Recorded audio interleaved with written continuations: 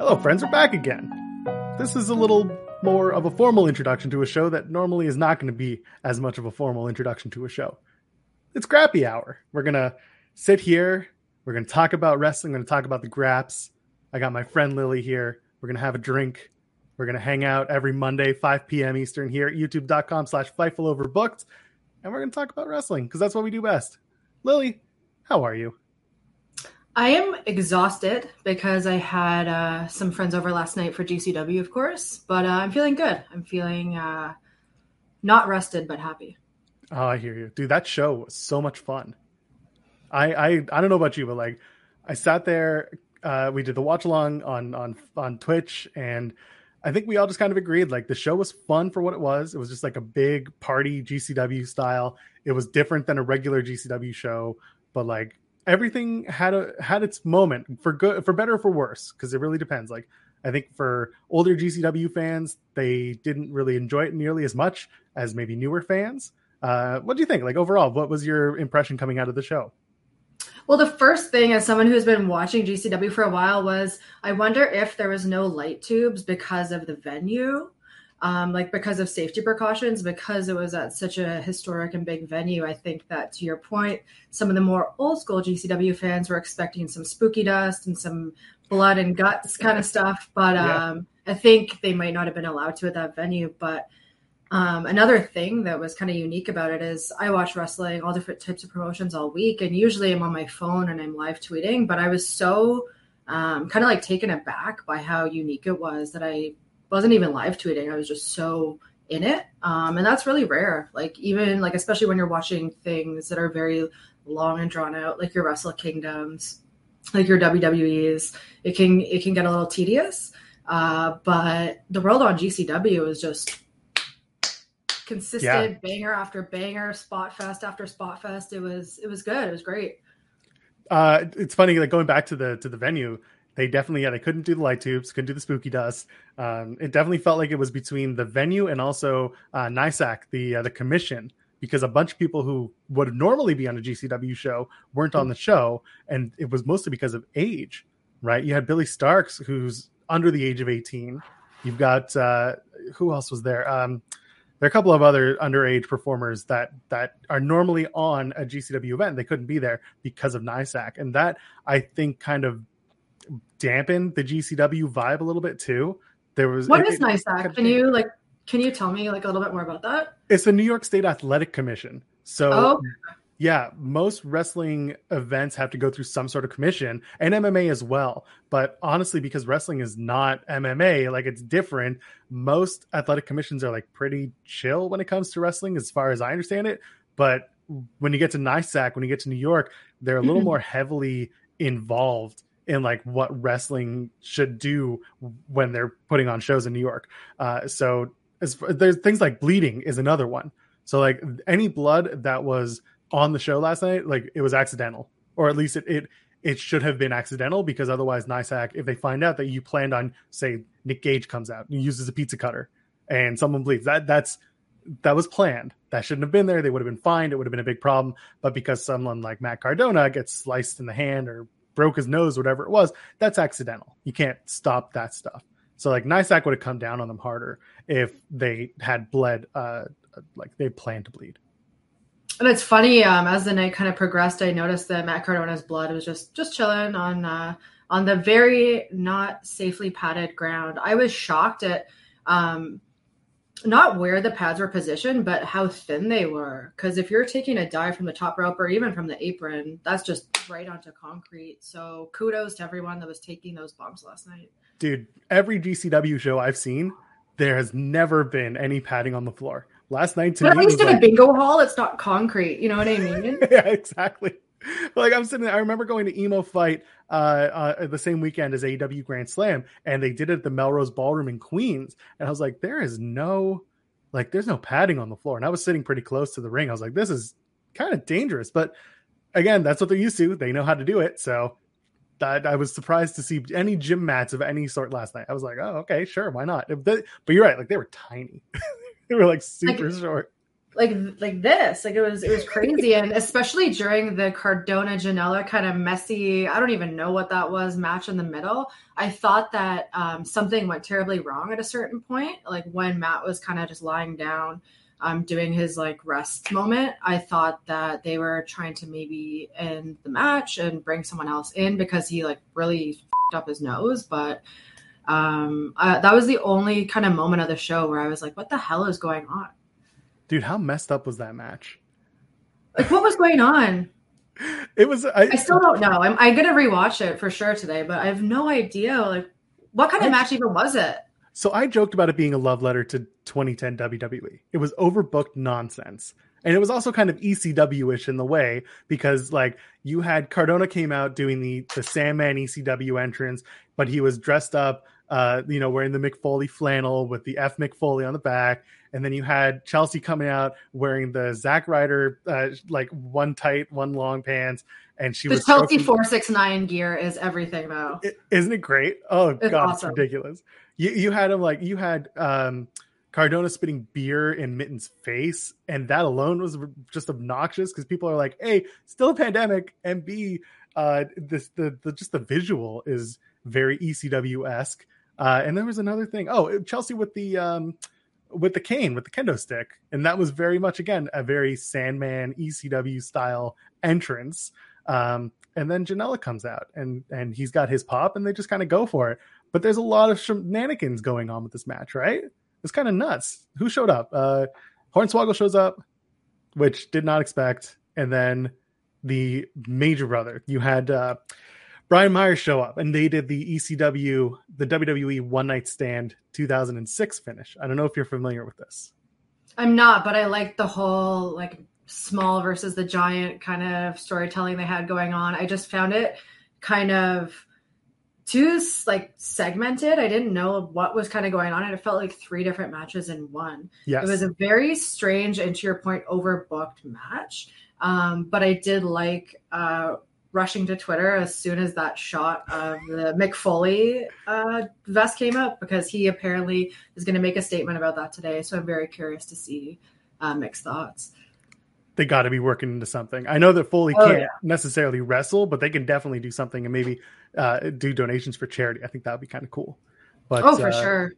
The match itself is fine. It's overbooked nonsense. They had Virgil show up in a Vince McMahon mask, and Mark Sterling showed up. So this entire thing was a mix of this whole like WWE booking, this one night stand. By the way, the story was the guy in all black, Brian Myers.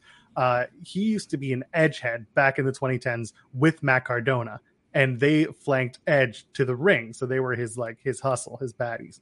And so in 2006, there was an ECW WWE show where during a match, this guy in all black wearing a big motorcycle helmet comes and spears the opponent through a table, and then they take off the helmet and it's Edge. So for Brian Myers to be the guy to take off the helmet, and he was one of the Edgeheads, it was a nice little callback to both ECW and Myers being an Edgehead, and he teamed with Cardona, and it was like this nice little moment that if you knew, you knew.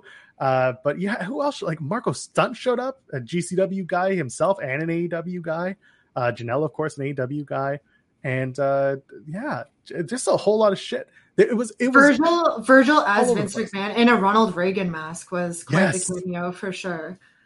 I don't know what they were thinking. I don't know what they were trying to do. There too? Yes. So after the match, he shows up. Yeah. I'm like, why? I marked out so hard for that though. Like I can't lie. I wasn't shocked to see him because like he did the Indie Wrestling Hall of Fame the night before. So like he was in town, he was on screen, like it was good. And also like, come on, they're gonna bring him in for the Royal Rumble. They have to give him a spot in the Rumble. But he looked good, man. X-Pac looks good, and he saves the day at the end. Fights off Cardona, stands tall with Janela. They do the crotch chop, the DX, the music hits. It's Run DMC. It's so good. I think the match was not great in terms of a GCW match, but I think in terms of an indie match, it was so much fun.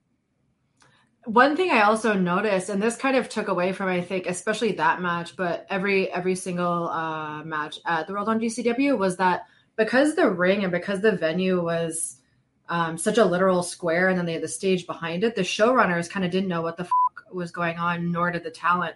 So when you're getting in and out of the ring, no one really knew kind of like where their spots were or where to go after. So it kind of created this kind of like when you're on Zoom and you don't know when to talk kind of moment. Yeah. So that was interesting. And I used to work in like event production, so I'm always looking at weird things going on like in the background, but I definitely noticed that. And I think that because this was our first biggest show, they're kind of still figuring things out. Yeah, I don't know if you noticed, but like they had the ladder match right early in the night, and afterwards, so AJ Gray wins this big ladder match with the brass ring and all that, and we could talk about the match itself. But like after the match, they're trying to clean up all the ladders, and they're getting confused as to which way they should go because they have to go through the sides of the crowd to exit, right? And I don't think they understood which side to go on, or like maybe they didn't have it plotted out properly because they had to get to the back, but they couldn't go up the stairs and through the entranceway. They just had to like figure out what the hell, how to do My it. dog is trying to say hello. Do you want to say hello to everyone? Let's see Doggo. Hey, this is Cooper. He's from Texas. Hey, so Cooper. I don't know what wrestler he would be from Texas, but he could be Lance Archer. I don't know. He's not big enough to be Lance Archer, but we do like Lance Archer in this house. Are you a murder hawk? Yeah, you're a murder hawk. That's the best run-in I've had in weeks. He's good. He's a good. I should put him on Cameo. Actually, he can maybe make some money.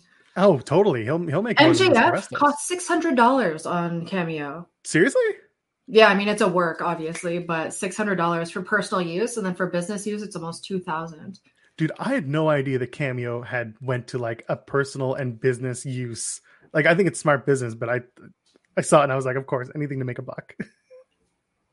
Everything's monetized, including jars of farts these days. So, I mean, yes. Although isn't that woman like on her deathbed or something, or super No, sick? she went to the hospital because I think she like farted so much. She had some kind of like gastrointestinal issue. So. Prayers up for Jar Fart Girl. Jar Fart Girl. Dude, this is what you're going to get in Grappy Hour. We ain't talking nothing but nonsense. It's the opposite of the Cornette show. Oh, it's better than that. We're easily going to be better than that. Okay, so Janela loses, Cardona wins. Jarrett and Effie. Now, first of all, are you an Effie fan? I'm a huge Effie fan. I'm here for anyone who's like unapologetic about themselves. I don't care. I had two guys over who are very, very straight. So they'd never seen Effie before. So I kind of gave them like the rundown. And they were both into it. Like all the moves, like humping his face and twerking on his face and taking that, iconic guitar shot like a champ. Although he did, I think, get caught by the wires on his bridge of his nose. I mean, Effie is definitely not for everyone. He's not a great wrestler. Like there's no denying that, but because he brings such a great character and charisma, and because he puts so many people over, including himself, it makes him very likable. At least for me. No, and I love the busty stuff. I love like him just being like, "F you, I'm queer." Like I love that about him. He is like super unapologetically gay and super unapologetically himself. And I think like that gets people going. Like people are into that, myself included. Like I identify as a straight guy and I love Effie. Like I absolutely love everything that he does and stands for. And I think he's like super great. And I love that he's putting these like weird little kinks into his match now where like anytime he gets strangled or like they put a rope around his neck or whatever, Daddy likes it. Yeah, Daddy likes it. It's the best. It's just the most like absurd shit you can think of that makes you pop. I'm into it. And like him no selling the guitar shot, that was one thing to me. But then getting the stroke, dude, I loved that spot. That finish was so cool. Just and everyone had their moment, right? Like you knew Ali wasn't going to go over, you knew Effie wasn't going to go over, but it was still such an amazing moment for them. It kind of bugged me though that like none of the GCW people, like the guys and girls, none of them went over. All the outsiders did, and I think to some people that kind of chuffed them a bit. But I guess now it's whether or not they bring these people back, have other matches. Janela was on a winning streak in GCW going into the match. This was his first loss in a while. If wins and losses really matter in GCW, right? And everyone got worked with Nick Gage too, right? Dude, so that was really cool. Yeah. that tag match like just kind of happened. It was in and out real quick because of the pay-per-view times.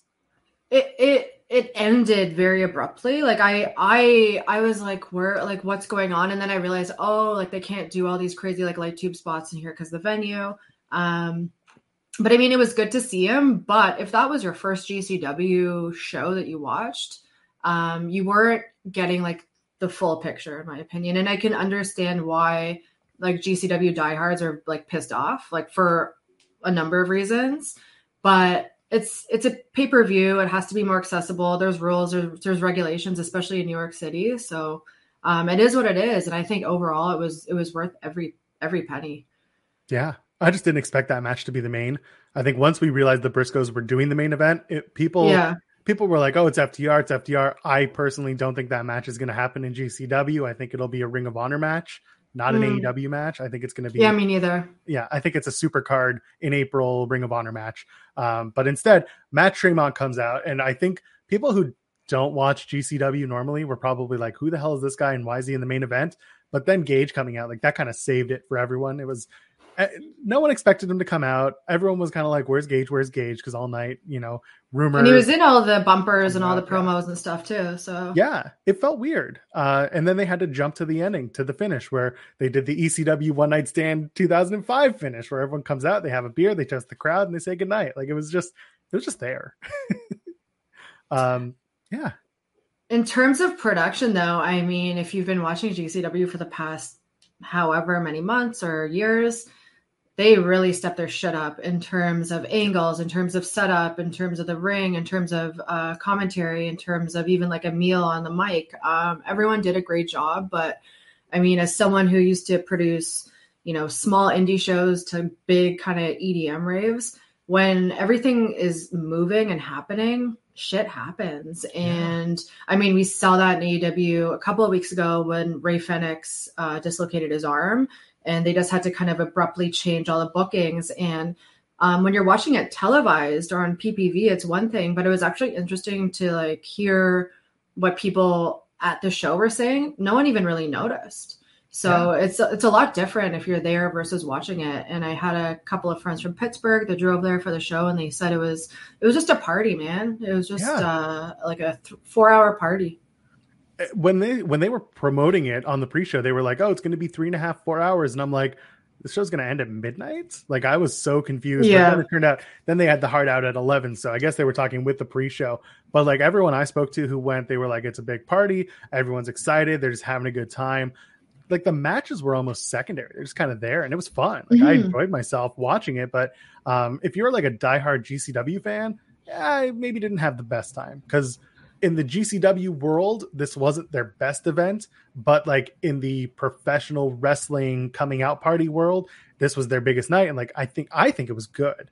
Like I had fun during various moments of the show. Like I'm not walking out being like, this sucked. Well, it almost feels like now there's two types of GCW, right? You have your big PPV, huge megastar shows like Hammerstein. And then you have your kind of bingo halls like in Atlantic City and stuff, right? So I think that those are two kind of different products, just like every other promotion has like, NXT and SmackDown and your PPVs, or AEW has Rampage and Dynamite and your PPVs. GCW is growing. And I think that, right now it's at a place where it has a lot of clout. It has a lot of big names in it. And people are going to, maybe be turned off by some of those changes, because people might think that it's a little bit more mainstream or that they're selling out, yada, yada. And I do understand that as someone who kind of wants to keep it to its original vibe, energy, whatever you want to call it. But I think it's good to grow. And I think that even the conversations I had, Lauderdale came out, and I thought that his promo or his speech was quite good. And he's like, we're going to make some like gay fucking wrestling and all this and that. And I was kind of like, like, aren't the Briscoes like super homophobic? And I kind of looked into it. And the Briscoes, they lived in like literal trailer park, middle of nowhere. And they apparently were quite homophobic. And they went and got some like education about it. And I think that, there are some people in the industry that do and say shitty things, and you can grow and you can change. And I think, the Briscoes don't really seem like people that I necessarily want to hang out with. But the fact that they gave enough of a shit to be like, you know what? I said some really horrible things in the past and I'm going to change them. I think that's cool. And I think that as a promotion, GCW is quite inclusive, actually. Yeah, they are. They're definitely a space where you'll see a lot of different people. You'll see everyone's there and everyone's welcome and everyone is kind of just there to party. Like my experiences at GCW have always been positive.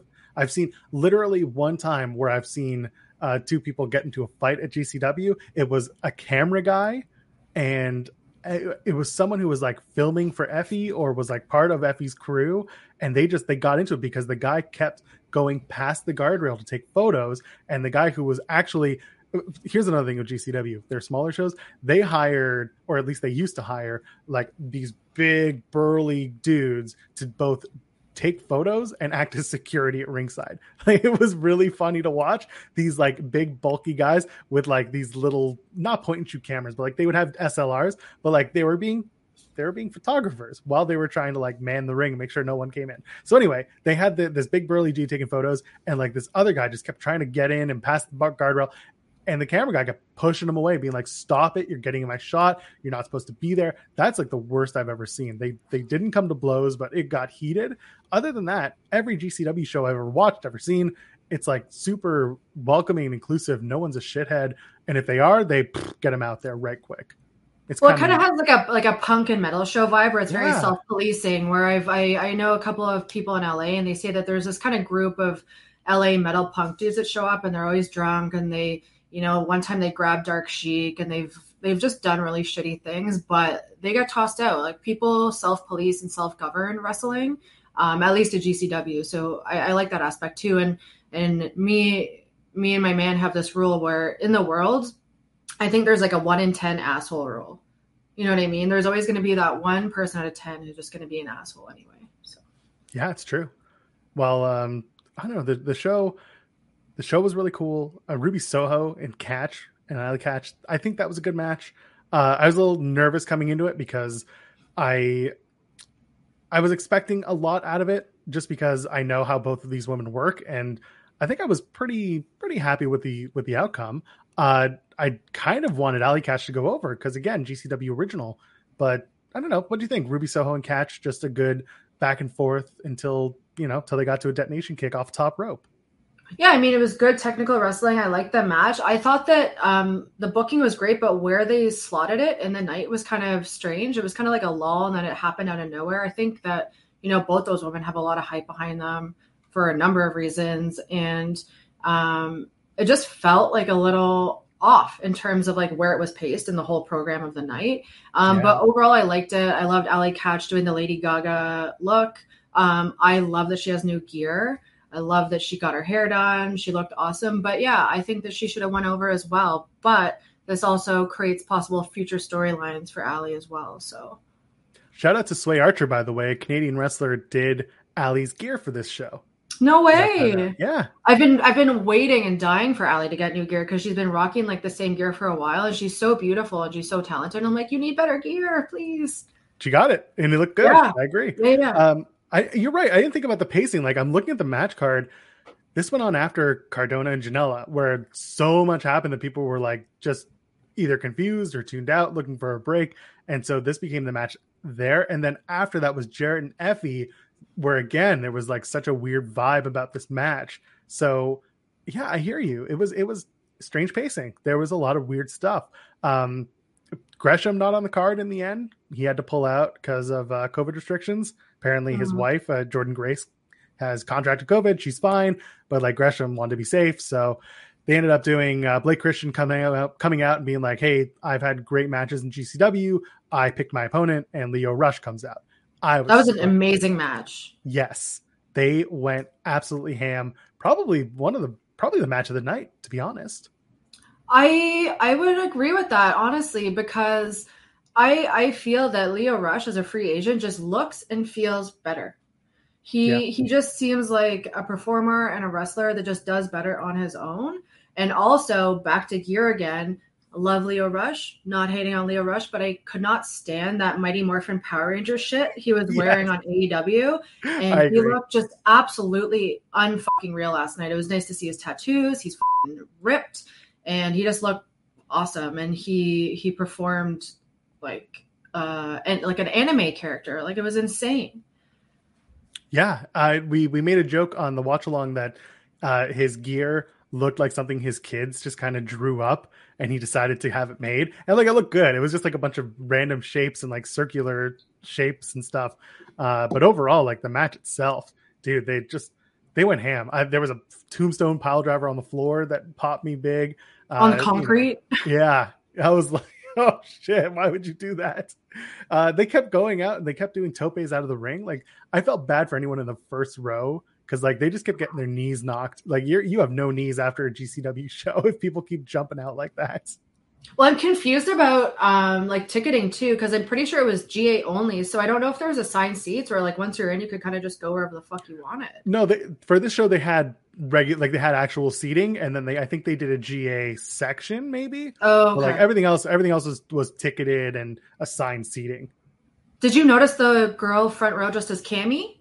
Yes, that was pointed out a bunch of times on the watch along. It took a couple of moments, but I found the photos of her and I saw her in the crowd. That was awesome. Amazing cosplay. I was blown away as well. The woman from Ring of Honor, I forget her name now, but she was doing timekeeping. Amy Rose. Whoo, what a distraction. What a distraction indeed. What a gig to get for a night too, right? Yeah. You want to come literally just sitting there looking hot. Yeah. Yeah, exactly. No, good for Amy Rose. That was cool to see. Blake Christian getting the win in that match, by the way. I think that was the right I didn't know he was like, I didn't know much about him until that match. And I was just like this the whole time. I was like, like gooped. Like I was gooped. Him and Alex Zane have had a bunch of matches in GCW lately that have been really good. And Tony Deppen is my new dude. I fucking love Tony Deppen so much. So like that ladder match with Deppen and Gray and G Raver, PCO and Alex Colon and Jimmy Lloyd, like that was a great way to open the match or open the night. And like of all the people in that match, Deppen was like the least there, which I was like shocked. But other than that, Deppen is awesome. Last week, did you see Deppen in Speedball in Chicago? Yeah, I was like screaming and jumping up from my couch. It's insane. So good. Dude, if you haven't seen the match, go see it. I'm telling that to our watching audience right now. That was such a good match. And yeah, like other than that, I mean, we'll get to the mock stuff in a sec, but like Gringo Loco and Flamita and Arez. Oh my God, the lucha tag was insane. So Scott Leash took this one photo, and who was it that went so high that he was almost out of frame? Like he was flying so high that he was out of frame. It was insane. And usually GCW loves their messy scrambles. Yep. And I usually am like, oh God, here we go, another scramble. But they were actually really fucking good last night. The lucha tag and the ladder match I thought were both awesome. The lucha tag had a bunch of like blown spots, but they kind of recovered quickly enough that it wasn't so bad. Like the GCW lucha is messy at times, and I think people are just kind of forgiving of that, which is cool. If you're there and you're expecting like, oh my God, it's lucha underground. So I'm like here for it. Yeah, exactly. So I love the finish. They definitely had to move something around because Gringo Loco gets the win, right? But like there was that weird like top rope move that got all messed up, and then Gringo Loco just hits at a sit out pile driver and gets the win. Like good stuff. It was just some fun match. Who fell off the ladder? Someone fell off the ladder. Oh, that was fucked, man. Like what a wild botch. What a wild botch. I saw the referee holding the ladder.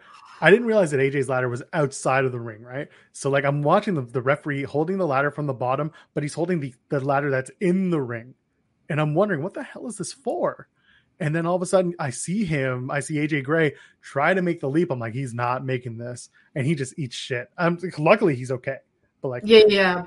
His knees just like completely gave out. Like there was like one moment where like something moved and he's like, well, I'm about to eat shit. And he actually landed it like it was a total botch, but he landed it safely. So he didn't like fuck up his body, which is great. Yeah. Can we swear on this channel? We just did. We'll limit it in the future. Okay. I'll start adding beeps.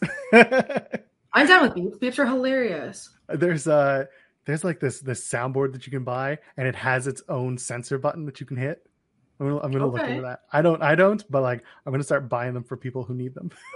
That's a good segue though. Swearing because Moxley got the first F-bomb. Hell yeah. On AEW. So congrats to John Moxley for not only being back and looking amazing, but also dropping the first F-bomb on network TV.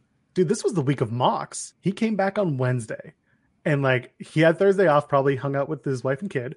And then Friday had a match on Rampage. Saturday drove out to Poughkeepsie, New York, and worked an indie show out there in NEW, and then worked the GCW show at Hammerstein.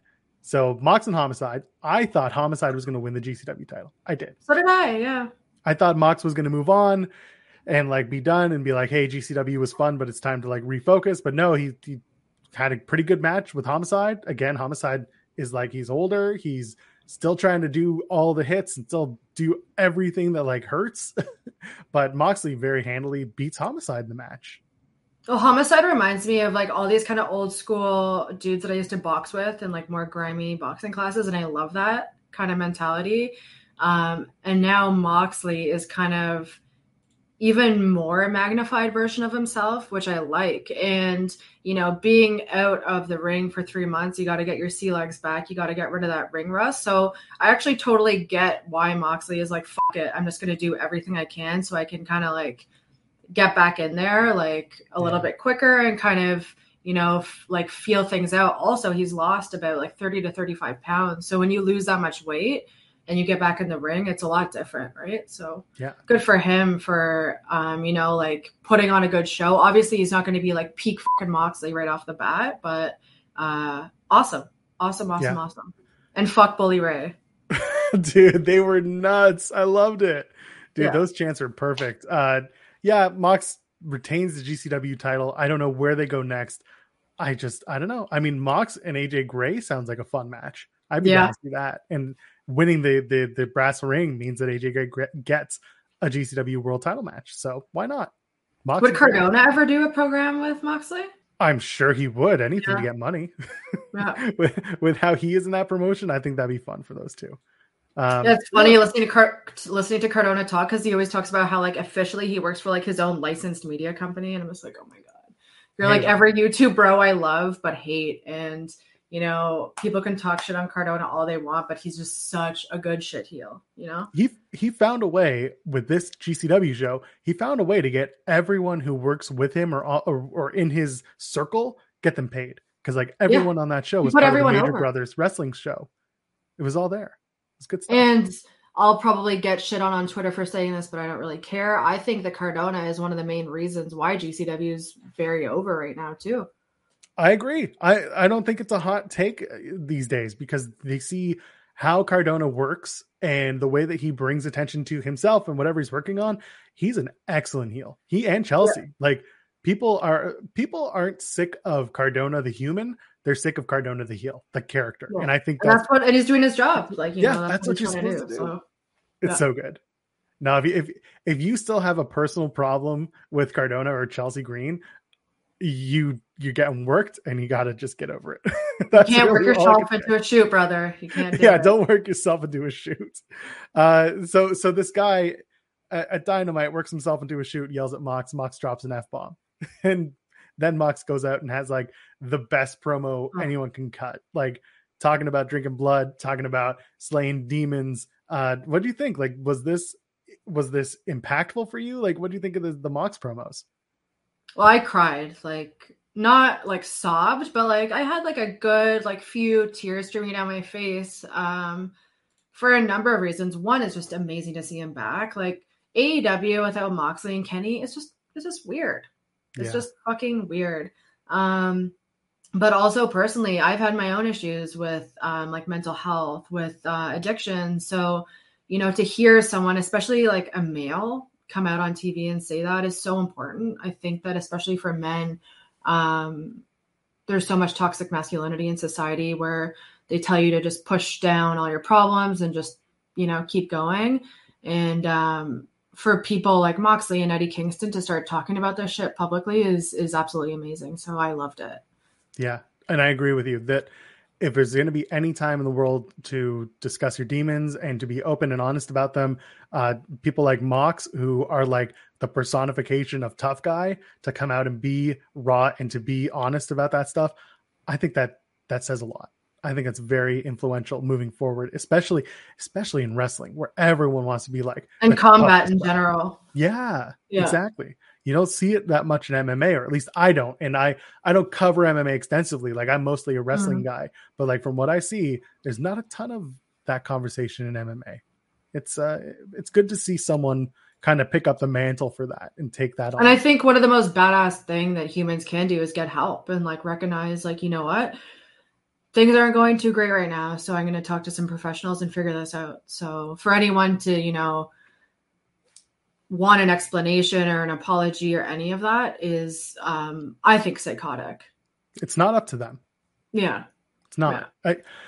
I heard what Bully said, and I think a lot of people took what he said. I don't want to say out of context, because that's not what this is. I think a lot of people went by the headline, and a lot of times what's said on a podcast is kind of lost in inflection.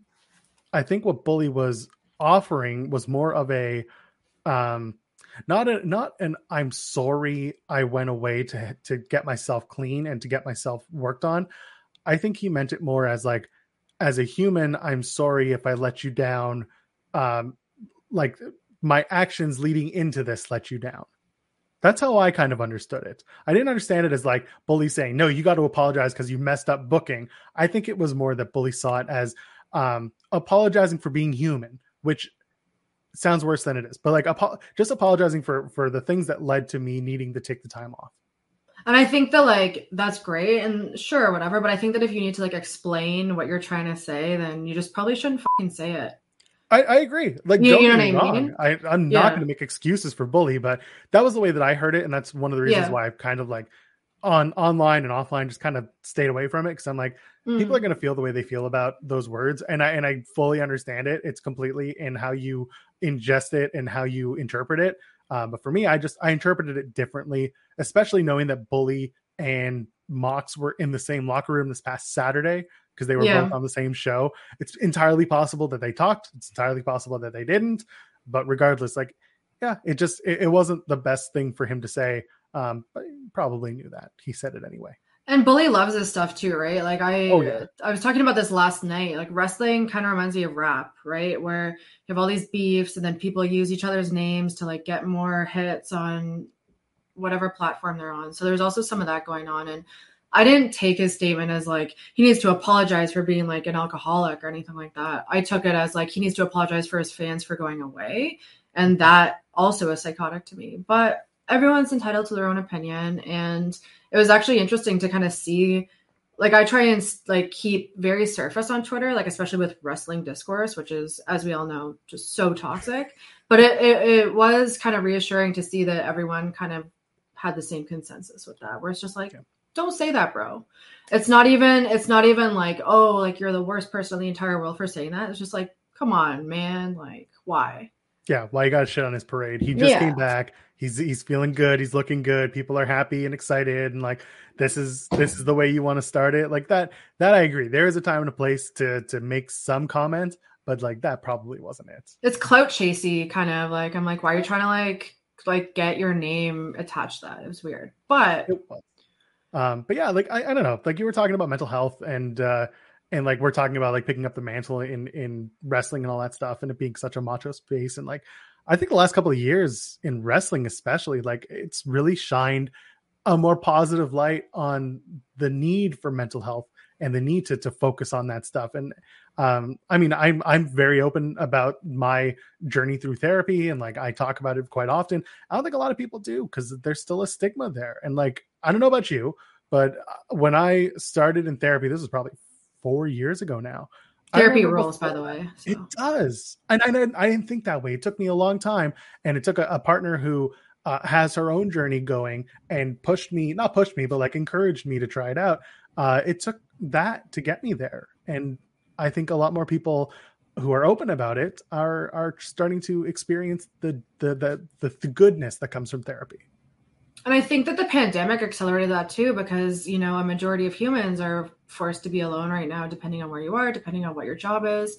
And everyone kind of had to reprioritize things, and you're left with your thoughts, right? So mental health has always been important. It always should be important. And I hope that in wrestling especially, and in sports, like in all sports, people just start speaking up about it, because it's It's so normal to get help, and it's so normal to not be okay. And the more that people talk about that, I think people will live longer and more meaningful and just better lives. And we'll probably also be able to we would have been able to have people that aren't necessarily with us anymore too. So really important stuff. I went in once upon a time to therapy thinking that it was only for people in crisis. And I think that is a common misconception. Or that like you're broken or fucked up. Yeah, and like the reality is we're all a little messed up. Like that's just the way it is. But I love it. Yeah, I embrace it now. That's the human nature. But what I was getting at was like you don't have to be in a point of crisis. For me, I realized very quickly that like I'm not in a bad space in my life. And at the time I wasn't when I started therapy either. But there are things that I felt I wanted to work on to get better about myself. And that is the journey there. You're not going to go in and just talk about, the stereotypical, my mother, my father, they messed me up. If that comes out, that's part of your journey. But like, if you're 1 week celebrating something that happened to you, that's out of the ordinary, that's cool too. Like therapy is not always about having these breakthroughs or having these ridiculous, like breakout moments where suddenly you realize everything's messed up and so am I. Therapy is a good thing, man. Get on it. If it's for you, it's for you. I think everyone should do it. And like, especially for kids, like I was talking about this with one of my friends who works at CAMH, which for anyone outside of like America or Canada, it's like a mental health facility. And he was saying that now there's just like so many kids that are like kind of self-diagnosing because of like TikTok and all these shows that kind of like glamorize mental health. And I really hope that, to your point, people just learn more about themselves and just skill building, you know what I mean? Yeah. And how to like work through problems. Like that will also be important too. So shout out to Moxley, shout out to Eddie Kingston, shout out to any athlete talking about addiction or mental health, Yeah, it's a big thing, man. It's important. Speaking of important and pandemic and all this stuff, like we kind of talked offline about women's wrestling and like what's going on. And like you gave me your thoughts and I want you to kind of reiterate them and maybe we can talk a little bit about what's going on in the women's wrestling world. I know there are shows on this channel on Fightful Overbooked that are going to focus more on wrestling for women or women's wrestling in general, but like you have some really cool thoughts and I want to maybe push back on a couple or at least like have this conversation because that's what we're here for. We're just talking. Yeah, for sure. I think like what I was getting at before we went live or started recording is that, women's wrestling has come a long way from, bra and panty matches and all that kind of stuff. But I think that right now, women are still kind of being used as a prop in wrestling. And I think that there's amazing talent in all promotions. I could name you 5 to 10 amazing women in each and every promotion right now, if not more. But I think that the problem lies more with management and bookings and how they're being presented and sold and packaged to the masses, right? It's very one note and it's very repetitious. And to me personally, it just kind of feels a little stuck right now. And I think that another part of that isn't like progress or like some big conspiracy against women. I think that it's also the pandemic. I think that it's also, people have like their own issues going on personally. Everyone has their own ability. But I think that in 2022 and 2023, I just want to see more women wrestle. I want to see more belts on women. I want to see more women headlining events. I want to see more women, doing crazier spots, getting better at promo, doing cinematics, just like more women in wrestling, please. Just used more, I guess, is my beef. No, man, I agree with that 100%. Yeah. And also and push in ways that are different. Like Impact did an Ultimate X match for the first time with women, and it was so damn good. If you haven't seen that match, like stop watching this now and go run that back because it is unreal. Lady Frost is like my new hero right now. Isn't she great? Holy shit. And Scott D'Amore was on a show and he was like, I took time off from Impact Wrestling, blah, blah, blah. When I came back, I was lobbied hard for this match to happen. And he's like, they haven't done it yet? Because like Impact was known for having a deep women's roster for a long time. Oh yeah. And like for a little bit of time, it wasn't as important, but it was always there. So like stuff, when that type of innovation comes in, I'm a big fan of it. I'm also a big fan of like, if you're going to have more women's wrestling, don't just give them the gimmick matches that the men did all the time. I want to see some match that is innovated by the women. Something that's like, I want to see something that was like their idea, and that later on, if the guys want, they can do it. You know, let the women have first cracks at something, because I think that would be really neat. And I'll push back about women in places like AEW. I actually think the pandemic was the best thing to happen to women's wrestling in AEW, because initially a lot of the programming, a lot of the planning, a lot of the women's wrestling, they wanted to work primarily with Japanese talent. And as cool as that was, and as much of a spotlight as that would have shone on different promotions outside of the US, it still left women in North America in the dark on a major television platform like TNT, now TBS with AEW.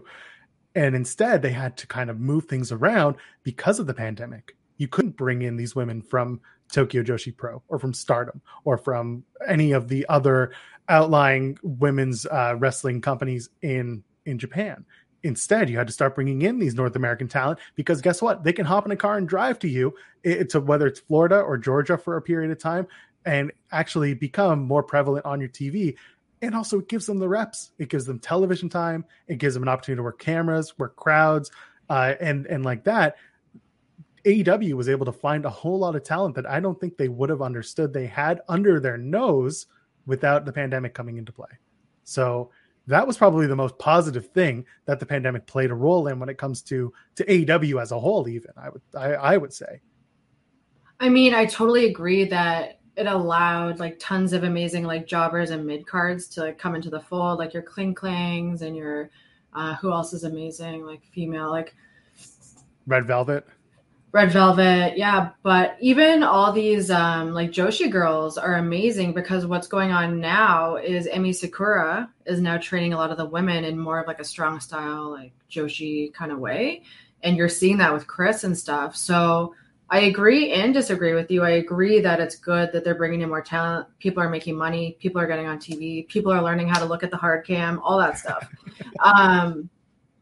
But I think that because they're kind of stacking the shelves with all this like kind of like mid-card stuff, you can only do so much with it. So you have like a couple of stars, tons of mid-card, and then like no jobbers. So it kind of like limits the women's division to like only do so much. And I'm not shitting on any of the matches, because I think there's a lot of like cool things going on in AEW right now with the women.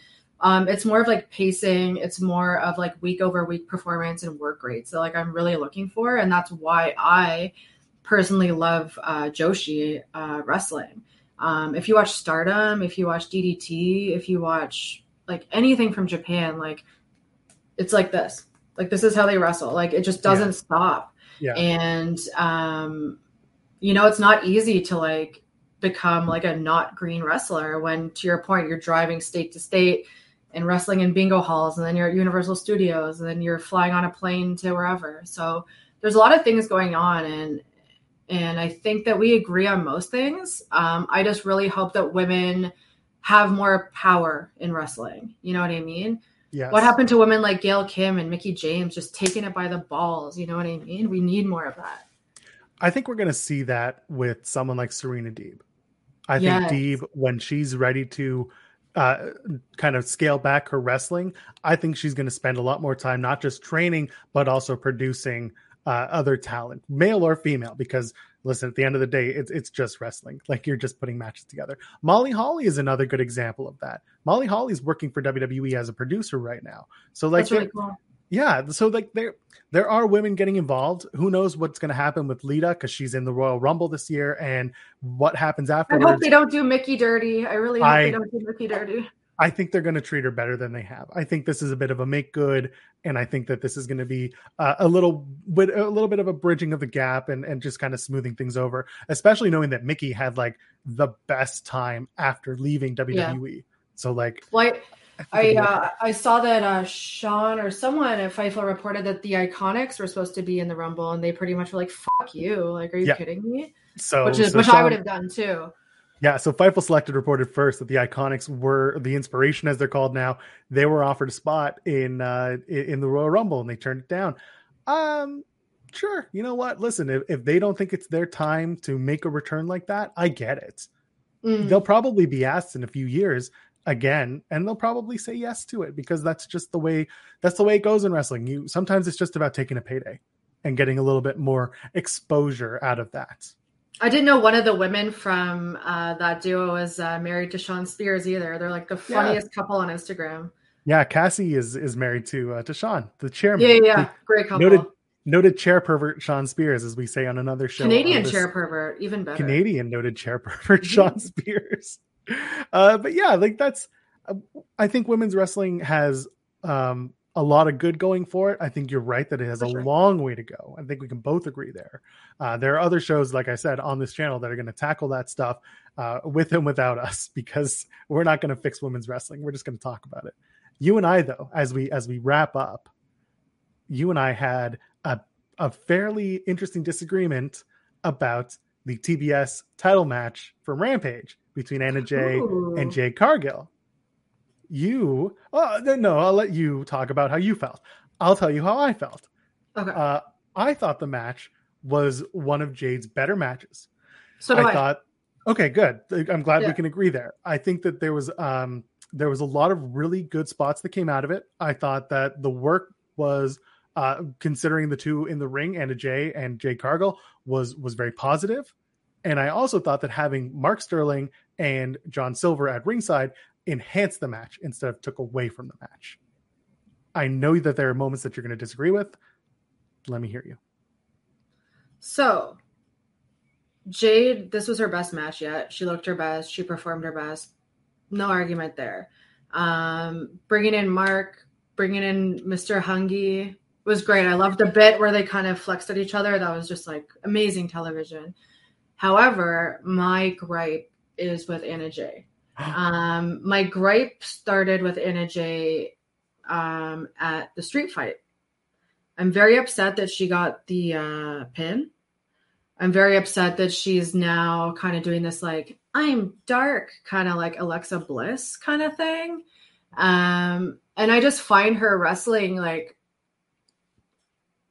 I'm not going to say bad because that's so subjective, but I just think that like, she doesn't seem like she's there. Like she seems like she's bored when she's in the ring, and especially with her kicks, like they're just some of the most unbelievable spots I've ever seen. And I really try and look at each individual wrestler from like different angles. Like someone like Jade, not good at promo, not good at wrestling, but she has an amazing look and charisma, and she's getting better week over week. Like I get what they're doing with her. I personally don't get what the company is doing with Anna Jay. I don't see a belt on her ever. I don't see her winning a tag belt ever. So I don't really know, other than being like the pretty Southern wrestler girl, like what is the point of her being there? Okay. I hear what you're saying there. There are things that I agree with and disagree with. I think with her facials, I think you're right. Sometimes they are leaving something to be desired. There was the finish in that match where Jade goes for Jaded and she lifts up Anna Jay, and Anna either looks bored or is trying to make it look like she's been knocked out by the choke breaker, the slam that happened before leading into the Jaded. So I agree with you there. That, and I've nitpicked that before. I agree with you there. The kicks, what I liked in this particular match was that the kicks weren't supposed to be to the head. And Jade was smart enough to sell them as if the kicks were going to her shoulder and her neck. And that was something that I think played well together in the match itself, letting these two kind of understand the chemistry that they have and the way that they're trying to work. And that I appreciated. I just think that she kicks the way that like I kick my dog when he's like bugging me. You know what I mean? Like it's like so kind like light and careful. Yeah. Yeah. And I mean, she has like an incredible look, and she can obviously like run the ropes and like do all the basics and stuff. But I'm just like, I'm waiting. I love being proven wrong about wrestlers. This is one of the main reasons why I really like wrestling. And a good example of that is Daniel Garcia. At first I was like, who is this fucking douchebag? But then I realized kind of like what his character was, and that he's like so young, and and like now I love him. And I've been waiting and waiting and waiting with Anna Jay, and I just don't get it. Why is she in the Dark Order? Like what? Like I just don't get anything about that character. And I think she's probably a lovely person, but I want to be proven wrong this year. I agree. And I think part of the loss with Anna Jay was that she was brought into Dark Order primarily by Brody Lee. And Brody had an image of how she would be in Dark Order in his head.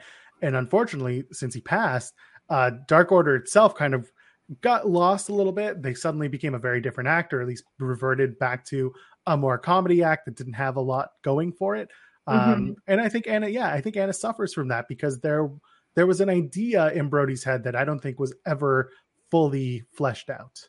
Because TJ makes sense. Like TJ makes total sense. And I think that they could do something there as well. But I think that, I don't know if it's like EVPs or management, like they're trying to work it out, which is weird, because then you have someone like Julia Hart, who is so green, but she graduated top of her class from Nightmare Factory, and she's killing it. And she doesn't even wrestle, really. Yeah, exactly. Like, she has a good, like, she has the facials and she has the abilities right now. It's how you position yourself, like as a wrestler, not, and I don't mean like physically, I mean like with like all your skills, like what you bring to it, like as a whole, right? Yeah. And I love drag queens too, right? So I kind of like, it's kind of like a drag theater element as well, right? And with Anna, I'm just like, please do something. I think we've made it to the end of our first Grappy hour. I think we did it. We didn't even tell people. Well, I mean, listen, we're not drinking anything today, but I think we both agreed off the air that if we picked a drink that best represented our week in wrestling and what we're talking about, it would be a PBR. Yeah, and you'd have to open it with barbed wire or just smash it on your head. Oh my God, yes, that would make a huge mess. I don't know if my equipment could do it, but let's do that. Moving forward, I think we're going to keep on doing this, and we're going to keep on talking about wrestling. We don't have a format. We're just two friends chatting about wrestling at the bar, but the bar is just hanging out, man. Yeah, we're just hanging out. We'll have a drink in the future, and we'll talk about that drink and what it means to us in wrestling. We couldn't get a drink today because, quite frankly, it's snowing and it's gross outside. So why do that? Lily, tell people. It's also 1 p.m. So. Oh well, yeah. I mean, listen, it's 5 p.m. if they're watching live. Wink, wink. Lily, where can they find you on the internet? You can find me here at Lily Z on Twitter. I also run a website called strangecomforts.com, and sometimes I write for Fightful. There we go. It's Fightful Overbooked, youtube.com/Fightful Overbooked. Drop us a thumbs up here. Comment. Maybe you like the show. Maybe you didn't. Guess what? It's subjective, so I don't really care anyway. I'm at Joel Pearl, JoelPearl. We'll see you in the next video. Cheers, folks.